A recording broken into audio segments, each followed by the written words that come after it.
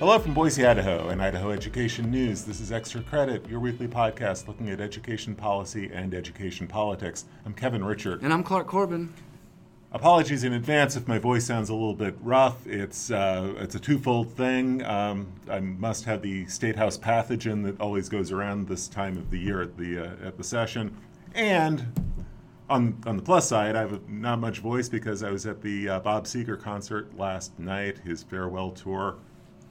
My very first concert back in 1980 was Bob Seger, so it was nice to go full circle and turn the page back and see him one final time. Turn the page. Very cool. Good stuff. We can turn the page to the 59 pages of funding formula legislation that dropped late Thursday afternoon. Yeah, how's that for a segue? Yeah, a draft, at least, a draft of what we expect to be the biggest education bill of the session was just released on Thursday night, about 5 p.m. at the end of the Senate Education Committee. And after weeks of anticipation, Kevin, it's here, the bill that would overhaul Idaho's public school funding formula. And we can't really overstate how significant and how important this is. It's 3 years in the making, and the first version of the first draft was released publicly on Thursday. Right, and it's, like I say, it's a 59-page bill that I don't think either of us really had a chance to digest yet. It's going to kind of amend, I think, upwards of like 60 pieces of state code that have to be sort of retrofitted to match around the new formula. So the bill itself is going to be very intricate and it's going to be very complicated. And as we've talked about so many times before, the formula itself is going to be a very complicated piece of calculus here as the legislature tries to figure out what to do differently with the formula and how that's going to look. I mean, that's the debate that's starting right now. Yeah, let's tee this up real quick before we move further into the analysis and sort of the backstory and the pros and the cons. But as most of our loyal readers and listeners will know, this is the plan to transition Idaho away from the attendance-based funding formula method to an enrollment-based funding method. And that sounds like a minor change and maybe even semantics. We're here to tell you it's not. There's been an interim committee that's been working on this for 3 years. They developed a final recommendation last November, and since that time, a group of legislators and state officials have been working to draft this thing. It made its debut on Thursday, tipping the scales at 59 pages. And what it does is it gets rid of the attendance-based model of funding in favor of an enrollment model of funding. But what we're talking about is a model where the money will follow the student. And so there's a base amount of funding per student. Let's say it's $4,000 to use a nice round number. The proposal's a little higher than that, but let's say it's $4,000 to use a nice round number.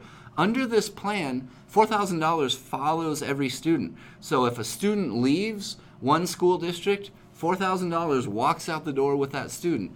If a district gets a new student, $4,000 comes in the door with that student. In and addition if a student is kind of dual enrolled or partially enrolled maybe in a charter for a couple of periods and a traditional school for the rest of the day, the numbers get divided up. That $4,000 gets divvied up. It gets really complicated really, really quickly. Yeah, that's taken into account. It takes into account full-time enrollment, student mobility, fractional enrollment, concurrent enrollment. It takes into account those things. There's also different funding weights, funding incentives or funding extras applied to special ed students, students from economically disadvantaged families, gifted and talented students, and English language learners. In addition to that, there are proposals for a wealth adjustment for school district and different weights for, depending on if you have a really small, isolated rural district or even a very large district. And so that's where it gets a little bit complicated.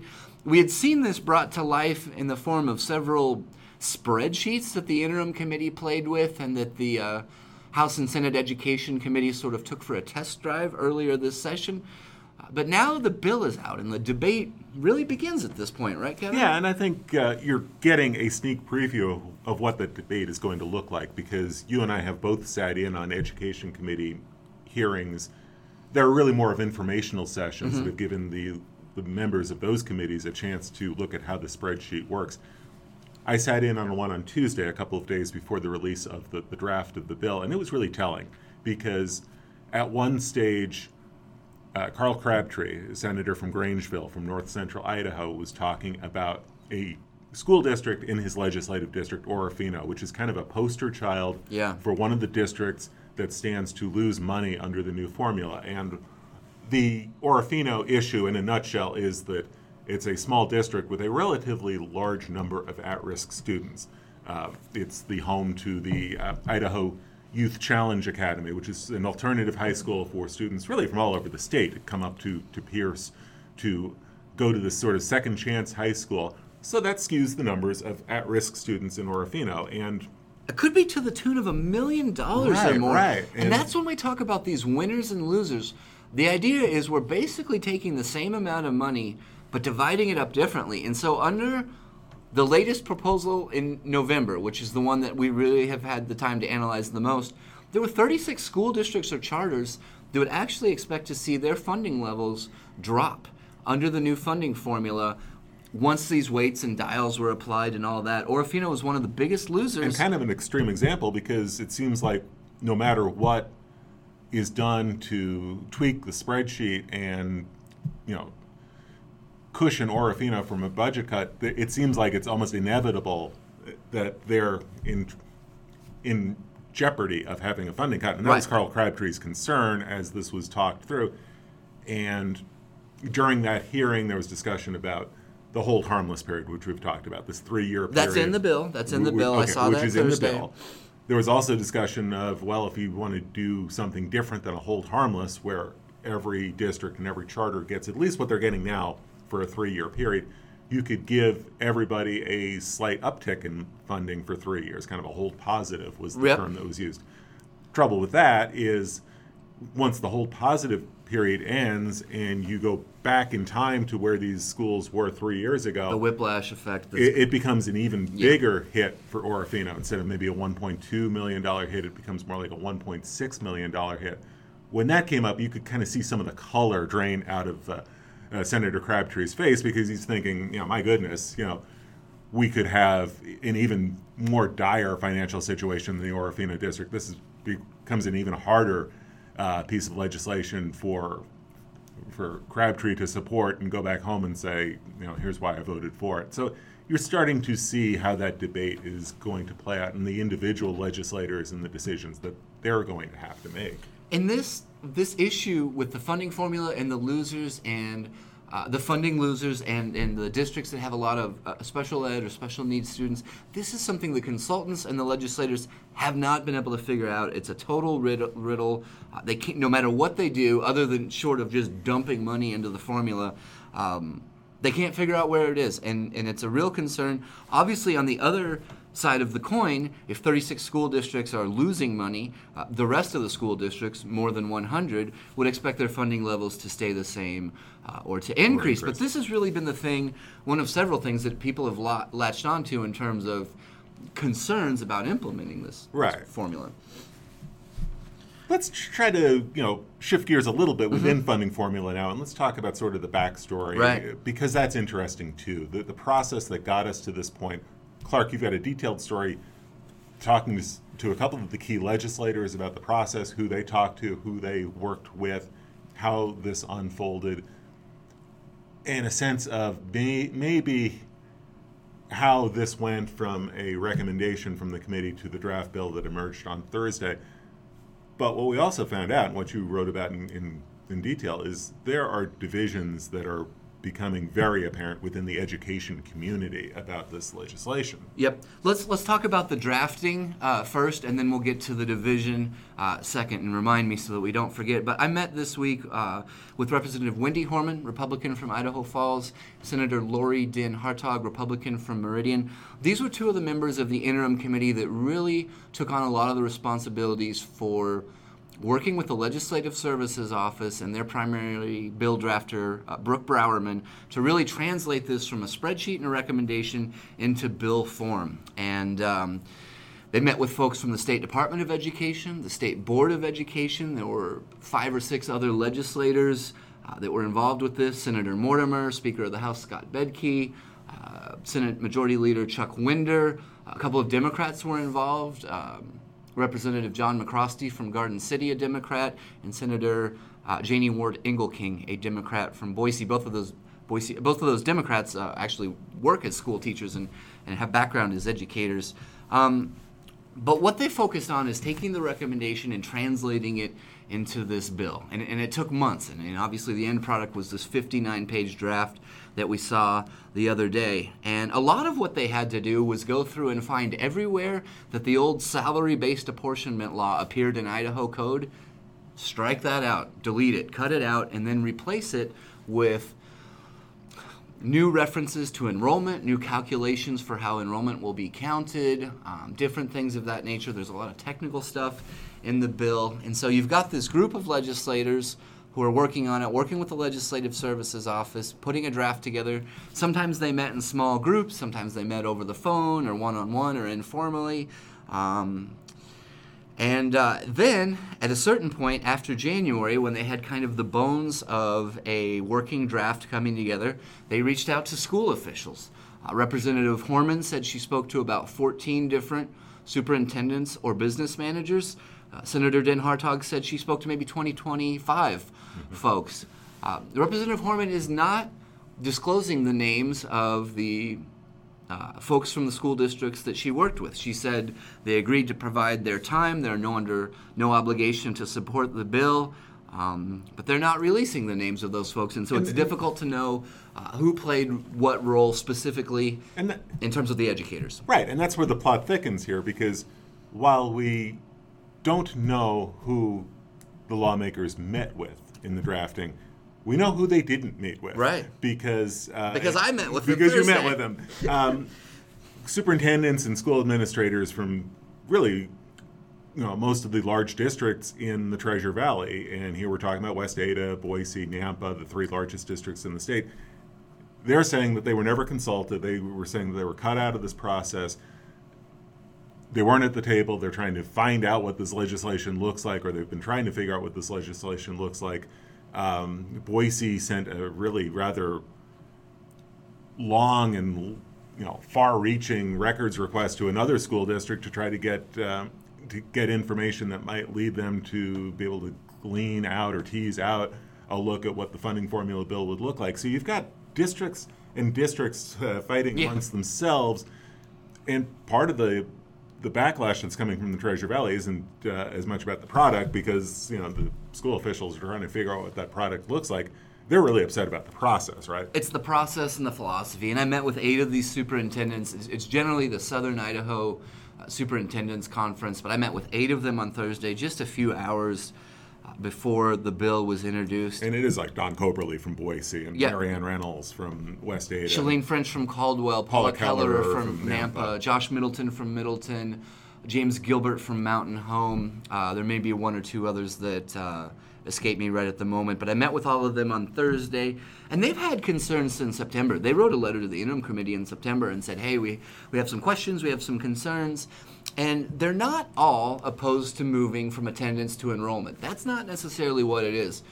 For some people it might be, but they worry about the career ladder. The career ladder, which is the 5-year-old salary law, coming up on its 5th birthday, the salary law that the legislature passed to invest some $250 million over a 5-year period in teacher salaries with an aim at helping Idaho recruit and retain teachers.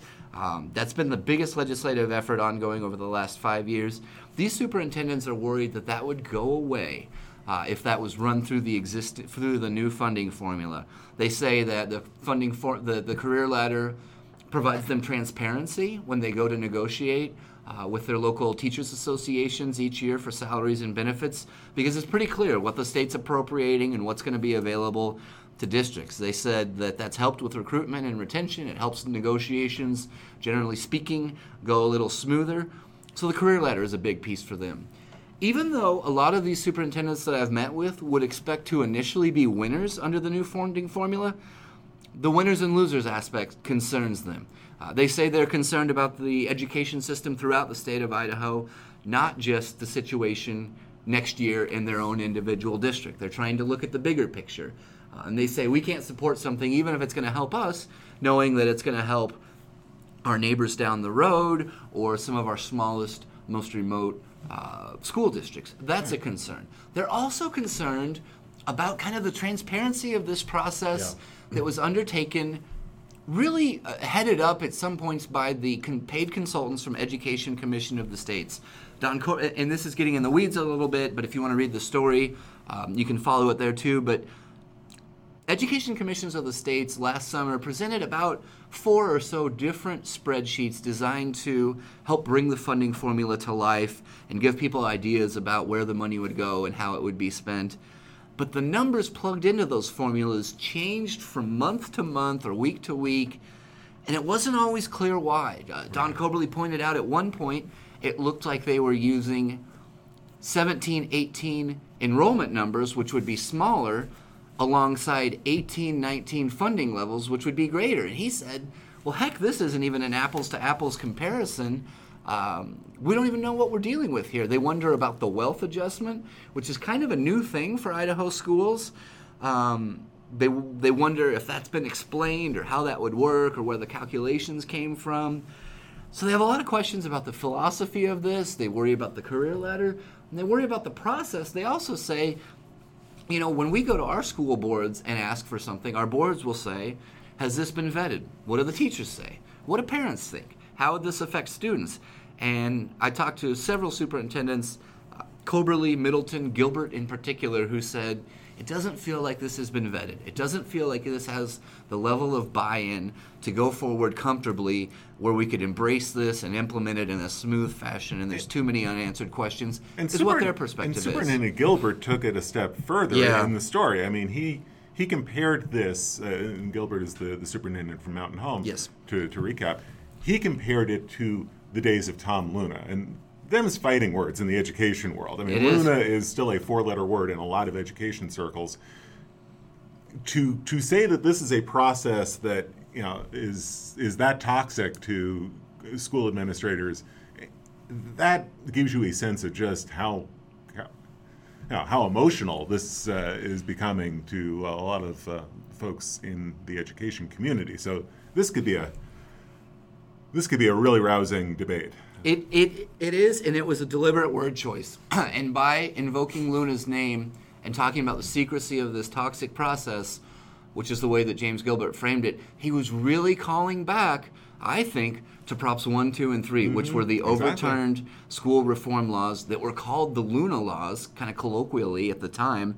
He was really calling back to the Luna laws and the overturned props, which galvanized people all across the state. There was division at committee hearings all throughout the legislative sessions, a divisive time for education, and really that was sort of healed by both the voter repeal and then the K-12 task force that came in its aftermath, that came in its wake. And so they're saying, you know what? And Coberly told me this yesterday, Boise's superintendent. He said, we have the perfect vehicle to get that feedback and that buy-in, and it's the new education task force that Governor Brad Little proposed earlier in January. Right. So let's look a little bit quickly and recap and look ahead here. Let's talk about the process going forward, because it is an unusual process that we've seen. They have been slow playing it, not the traditional legislative process. You saw it play out, Kevin. Let's talk about how this is different and what comes next. Yeah, I mean, just the fact that the draft bill is out right now is unusual, because most times bill sponsors do not release the language of a bill until it is actually run through a committee, until it is actually formally introduced in committee. And that is the legal prerogative of bill sponsors. They don't have to release anything until a bill becomes public, until it is publicly given initial approval in a committee. So the fact that the bill is out on the streets is unusual. Next Thursday, February 7th, the Senate and House Education Committees get back together for kind of a listening session to get some feedback on the draft legislation. There isn't even going to be a vote at that hearing on the 7th. When I talked to Dean Mortimer, the Senate Education Chair, Thursday, he said it will come back at a later date for an initial introduction for the print hearing.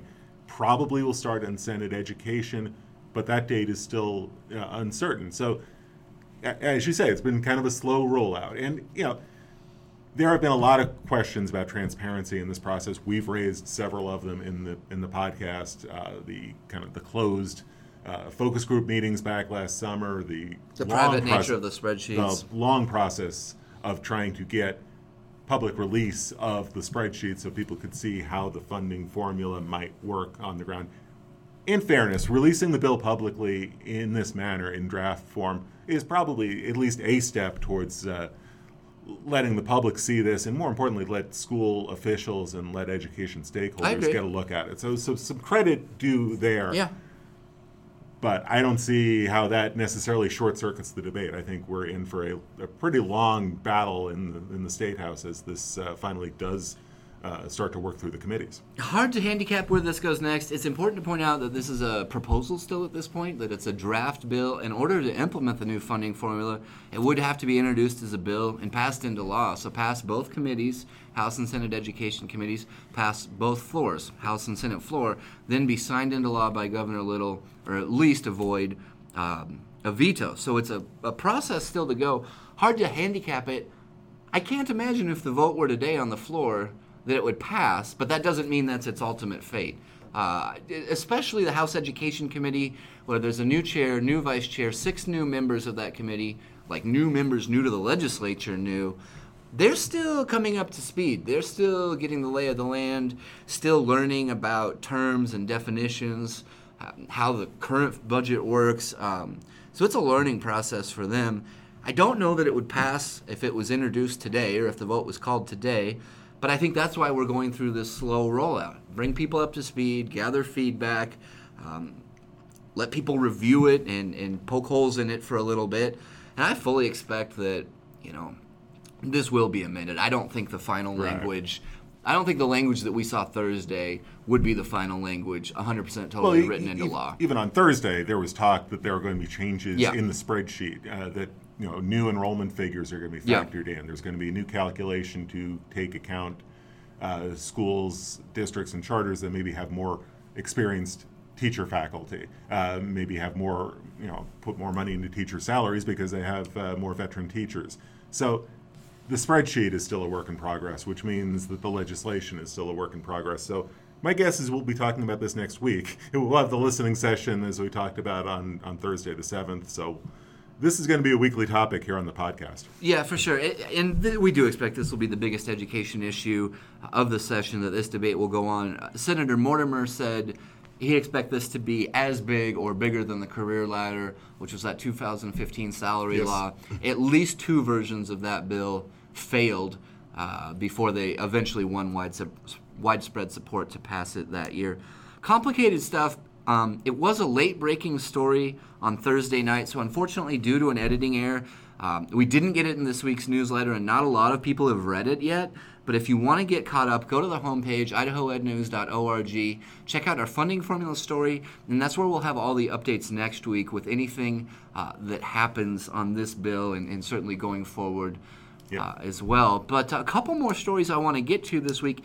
Kevin, you had some updates on kind of 2 different school safety plans, the proposal from Superintendent Ibarra and then the ongoing work with the Office of School Safety and Security. This is another topic that's important, that's discussed throughout the state. What'd you find out and where do we stand? Well, the news that came out of Senate Education on Monday, Brian Arms, who is the head of the division that has been working on school safety inspections. This is the 3-year-old Office of School Safety and Security.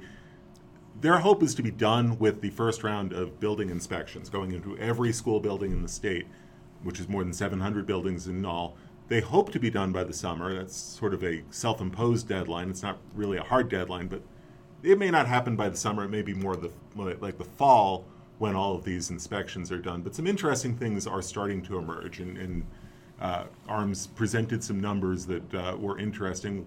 One that sort of jumped out at me, only 27% of schools in the state that they've inspected so far have an SRO, school resource officer on staff. And that's not just a small town issue, and that was what I found kind of interesting when the committee was looking at it. Troy Rohn, who is sitting in for Senator Cherie Buckner-Webb, Troy Rohn, who is also a trustee in the Boise School District, so he knows this stuff from their experience in the district. He says, Boise has to share resource officers between buildings. So it's not just a small town issue of trying to get school resource officers. Also, some interesting numbers. As districts and charters sort of self-report, about a fifth of them have said that they are seeing more instances of bullying in the schools. And cyberbullying is on the uptick in maybe about a third of the schools. So these are really kind of sobering numbers.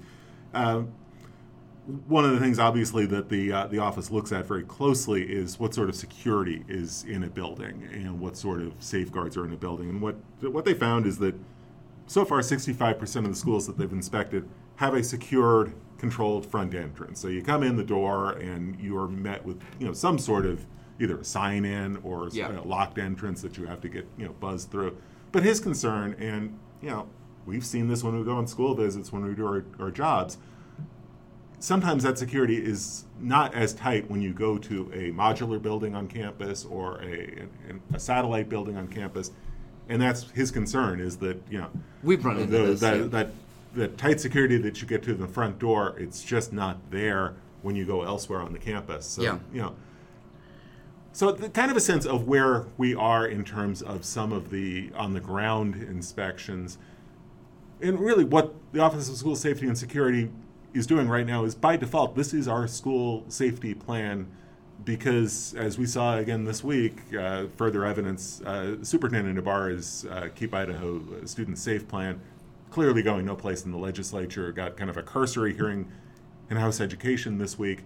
And when it came time for the Joint Finance Appropriations Committee to look at some supplemental funding requests, money to put into programs for this budget year that ends June 30th, really no serious discussion, really no serious look at Superintendent Ibarra's proposal to put money into her KISS plan for this current budget year. So clearly that proposal going nowhere. So really the state of school safety right now is what's going on in that small division of that small office of school safety and security. So what they're doing is something we're going to be watching very closely. One point that I want to bring up when you were talking about school safety, because it's something I saw in House Education earlier this week, you talked about the incidents of bullying and cyberbullying that are on the rise in Idaho. One of the ways we know that is because of what's called the Idaho Youth Behavior Survey, I believe is the proper name of that survey. That's something that's administered voluntarily and anonymously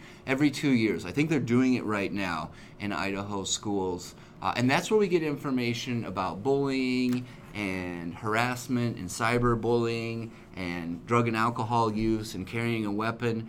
And so that's a lot of data that's informing our school safety conversation right now. But I want to point out, when I was in House Education earlier this week, several members of House Education had problems with that youth risk behavior survey. Representatives Ehart and Moon said, why are we asking kids all these personal questions? Why are we overwhelming them with all these questions, and why do we need to know this stuff? So, and this isn't a state initiative. This comes from the CDC. It's been going on for years. It's obviously data that's informing our school safety conversation and giving us insight into some of the trauma that our young people are enduring and putting up with. I don't know. And by the same token, when I was in Senate Education on Monday, when Brian Arms talks about school safety, he says, look, we are taking a very holistic look at this. It's not just about locked doors.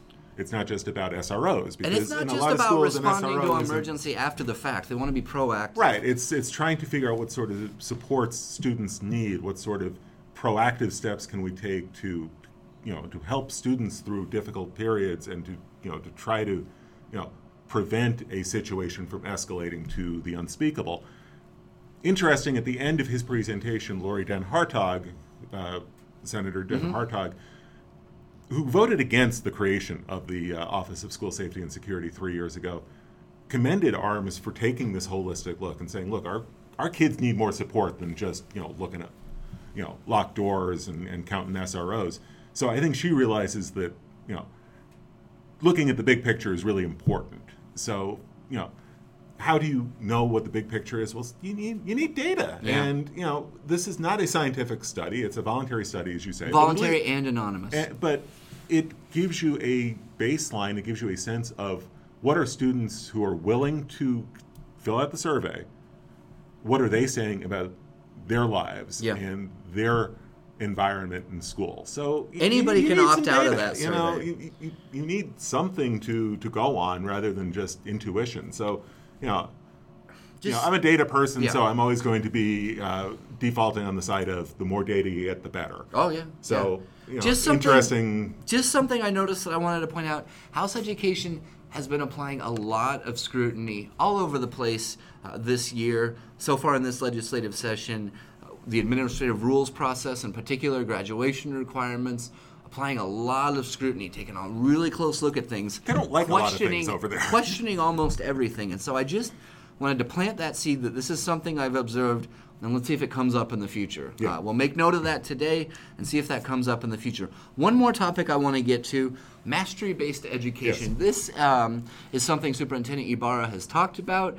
It's also something that the Senate Education Committee had a little bit of a problem with last year. You took a closer look at where we're at with mastery right now, the superintendent's proposal for moving forward, and you had kind of an interesting finding, something that the legislature didn't hear. It's become a one-week story, and I didn't expect that. But we talked about this in the podcast last week, that Superintendent Ibarra really wants to expand this mastery program. She wants more money. She wants to she wants to get rid of the cap on the number of pilot schools, pilot programs for Which mastery. is like 19 or 20 right now. Right. So she wants more schools to move away from seat time and experiment with the idea of mastery and moving kids through the system. She says there's 50 schools that want in. That's where it gets interesting. But yeah. when you call and check, it may not be 50. Right, and so here's the deal. So when Ibarra was before JFAC 8 days ago, she said that we have up to 50 school districts that want to try out mastery. We've She got this repeated that waiting Monday list, in House and and she repeated it on Monday. So what I did was I went to the State Department of Education and said, okay, let's see the waiting list. And they provided a waiting list, and we published it on Monday. And almost immediately, the next morning, I got an email from Wendy Moore, who is the superintendent in Genesee, who said, we really aren't looking at this. We're really not interested. And she tried to backtrack and go through her emails going back to 2015 to try to figure out, well, how do we wind up on this list? And she thinks it has to do with some correspondence that she had with SDE, the State Department of Education, in her role as kind of regional head of the Superintendents Association up in North and Central Idaho, but said, we're really not interested in it. And it's not that she's opposed to mastery, it's her district is really working on one-to-one technology. But they're not in the queue begging to... They're not in the queue. Yeah. This is not something that they're pushing for. And she's not alone. I got an email the following day from the principal at West Minico Middle School over in the Magic Valley who said, I don't know how we got on this list. Can you tell me how we got on this list? Because we're really not looking at mastery. So lots of back and forth between me and the State Department of Education about, well, how did you get this list? Why are these folks who say they're really not interested on this list? Long story short, the answer that I'm getting from the State Department of Education is this... Well, they dispute that West Minico is not interested. That and it's in my blog that I posted on Thursday. But the bottom line of it all is that one of Ibarra's spokesmen, Scott Phillips, is saying, "Look, this is an informal queue." That's not what the legislature has told. And that's my point. That's why are we busting chops about this waiting list? That's if my she would have point. told the legislature, hey, I'm spitballing here, this is ballpark, maybe we had some questions. She said, we've got a queue, the market is spoken, the demand is there, open this thing up. Right. Because it was never couched as part in that of a way. narrative, as she is trying to get the legislature to support an expansion of mastery. So it was a fairly deliberate comment that she's made now twice at the State House about this unmet demand, this pent-up demand to go to mastery. So, you can't do that in a legislative committee and then, walk back and say, well, it's an informal queue. We've been adding schools along the way. If Genesee isn't interested, we'll take them off the list. So, that's why it's become a one-week story. So anyway, the list, if you go back to my blog on Monday, you'll see the list that we got from the State Department of Education. You can see if districts in your neighborhood, schools in your neighborhood, are on this list. And if we hear from other districts, other schools who are saying, "Yeah, we're on this list, and we're really enthusiastic. We really want to be part of this," I'll write about that. If we hear from other districts that say, "Hey, wait a minute, what? We're on a what list?" If you're listening and your district, it's a one-week story and counting. So we may have more in the next few days. Who knows? If you're listening and your district's on the list, and you want to talk to us about it, reach out over one way or the email other. or on Twitter. If you're not on the list and want to be on the list, also let us know. But I mean, Kevin, it goes back to the first rule of journalism.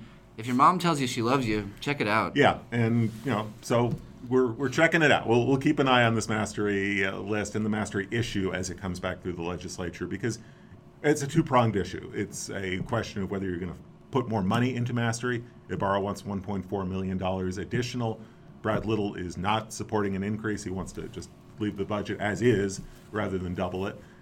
And the question of lifting the cap. That's a policy bill that will go through the education committees, and as you said, Senate Education rejected the idea a year ago. So a lot to watch for in mastery, not just, keeping tabs on the list. I feel like Santa Claus here, but, we'll check the list twice or thrice or however many times we have to. But we're also going to keep an eye on the budget and the policy end of mastery. It's a big deal. All right. That was a full week. Real quick before we go, I want to give a shout out to our East Idaho reporter, Devin Bodkin, who is putting in a ton of work into investigating this charter school situation out of East Idaho. Another couple of big stories this week, likely another big story coming next week. Right. The Charter School Commission is going to Blackfoot next week to look into this issue. It's been under investigation at the state level now for a while, so the commission sounds like it's a fact-finding mission for them to go to the schools to try to figure out some of the financials that Devin has been writing about and doing some really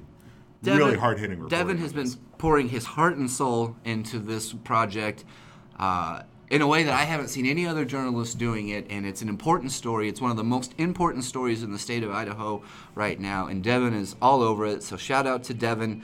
Continue to follow the homepage at idahoednews.org for the latest. We do expect an update, perhaps late next week, perhaps sooner, but Devin's all over it, so thank you, Devin. Get some sleep and have some fun this weekend. Anyways, I think that about wraps it all up. Thank you so much for listening to the Extra Credit Podcast. We always have a lot of fun breaking down this complicated intersection of politics and policy in the education realm. I'm Clark. I'm Kevin. Have a good week.